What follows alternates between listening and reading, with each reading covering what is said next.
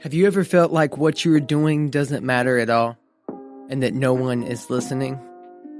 Well, if so, I have some encouragement for you today. Welcome to Motivational Mondays with your host, Redone.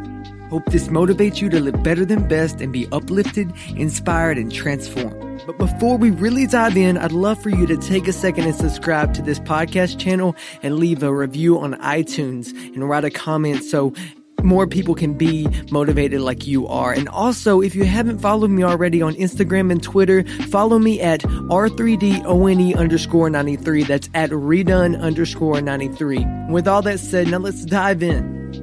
I can't tell you how many times, countless number of times that I have had the thought that what I'm doing doesn't matter. And I've had this other thoughts play out in my mind like no one even listens to this very podcast. Why do I do it? When I was making more music and rapping more often, I had that thought, no one even listens to this song, why am I writing it? And no one even cares. No one. That was where my mind was at probably 80% of the time, most of 2017 and a little bit of the beginning of 2018. I felt used. I felt like I could disappear and no one would even notice. And I think the worst part of that is I isolated myself. Aside from being very involved in my church, playing drums every Sunday, leading community groups, going to community groups, I let people in, but only at an arm's reach. I mean, what went wrong to get me to this place? I'm not sure, other than I got alone, and I wasn't being alone in the holy way, and I was hiding secret sins on top of that.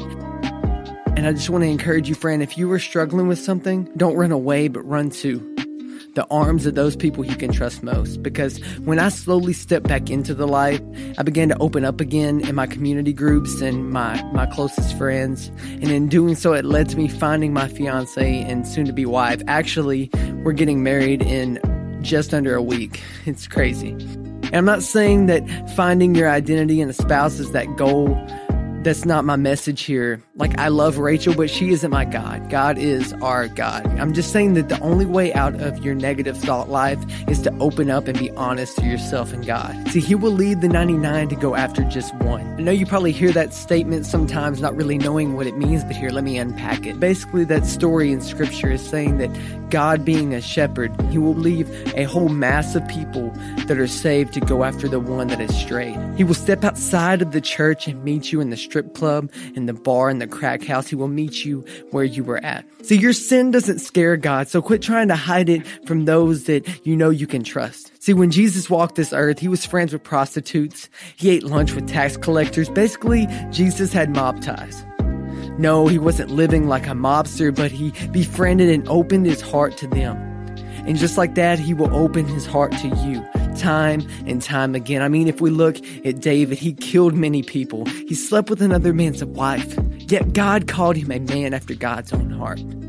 Friend, Jesus is more concerned about where you end up than where you begin. See, the key is to just start. The key is to open up to those that you can trust and to be open to God who will never leave or forsake you. See, recently I had a conversation with a very close friend of mine, and he mentioned that the church he was going to felt very surface level, and he felt like it was only small talk. And I just really want to challenge all of you out there that are really involved in church or just involved in things in general, is cut the crap.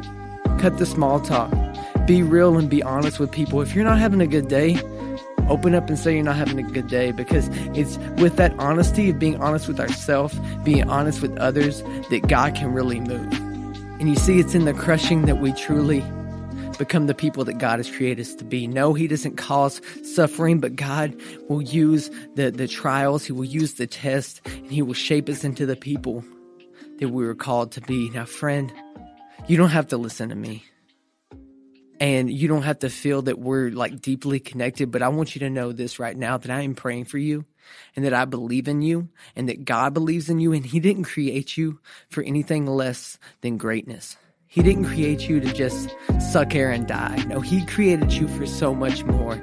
And to shrink back and to put on this facade is not the way that you will get that. False humility, false authenticity will only get you so far. You can only fake transformation for so long. And last but not least, at any point in this podcast, if it blesses you, and encourages you to live better than best, take a screenshot and share it with your friends so that they can be motivated as well, because we are better together and we are more motivated when we share in our goals and our accomplishments. I'm praying for you, friend. I forgive you. I believe in you. Now let's go live better than best as we conquer this week.